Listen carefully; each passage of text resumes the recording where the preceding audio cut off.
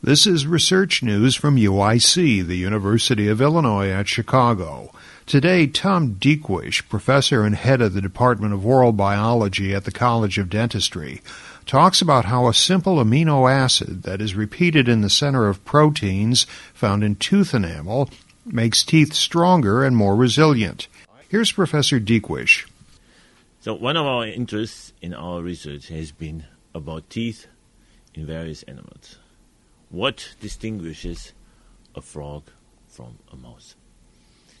Do frogs have teeth? Have you ever checked a frog's mouth and seen the teeth in a frog's mouth? Frogs do have teeth in their upper jaws, and in fact they also have enamel on their teeth. Is the enamel like human enamel, or is it different? So what we did was we sequenced the key enamel protein in frogs and in mice and compared them. The one in the mice had much longer polyproline repeat stretches than the one in the frogs.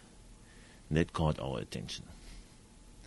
So we thought perhaps from a developmental perspective, the length of the polyproline repeat was important for the way enamel grows in frogs or in mice.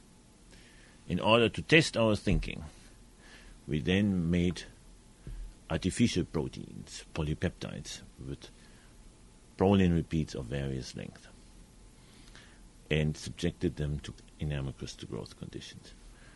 The longer the polyproline stretches were, also the longer the enamel crystals were when we grew them under artificial conditions. Then we realized that we had discovered a new principle of how to affect the growth of enamel crystals, perhaps also for in vitro conditions. If we ever were to grow new enamel, we would know we would have to have these long polyproline repeat peptides in there somewhere. But then we were trying to understand how does it happen that these long sequence stretches make also the crystals grow long. And that's actually where our research became exciting. When we made peptides from these long repeats, those supramolecular aggregates, those bubbles that these peptides form, in fact were counterintuitively and surprisingly smaller with the longer stretches and bigger with the shorter stretches. The interesting thing was the longer the polyproline repeat stretches were, the smaller the bubbles became. And that was counterintuitively. So we asked the question biochemically, how might that happen? So we looked at the structure of these longer stretches, and in fact also did a 3D NMR structure of these proteins. We found out the longer the stretches are, the more unique structural fold elements, polyproline type 2 helices, are in these sequences that help to fold up those aggregates. So even though the stretches are longer, because there are more polyproline type 2 helices, the proteins become more folded and form smaller bubbles.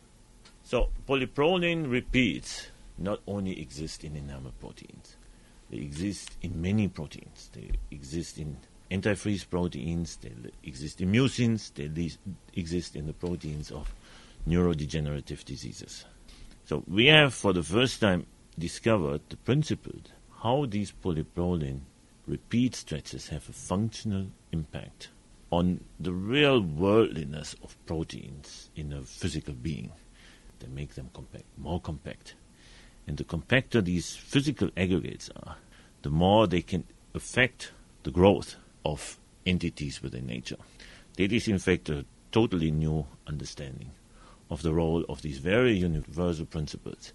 And we hope with this discovery we can not only know how to make enamel, perhaps, or at least have a beginning toward that story, but also we hope that this insight will help us perhaps with the cure of neurodegenerative diseases, or help us make cooler antifreeze proteins or other designer proteins that will significantly advance biotechnology.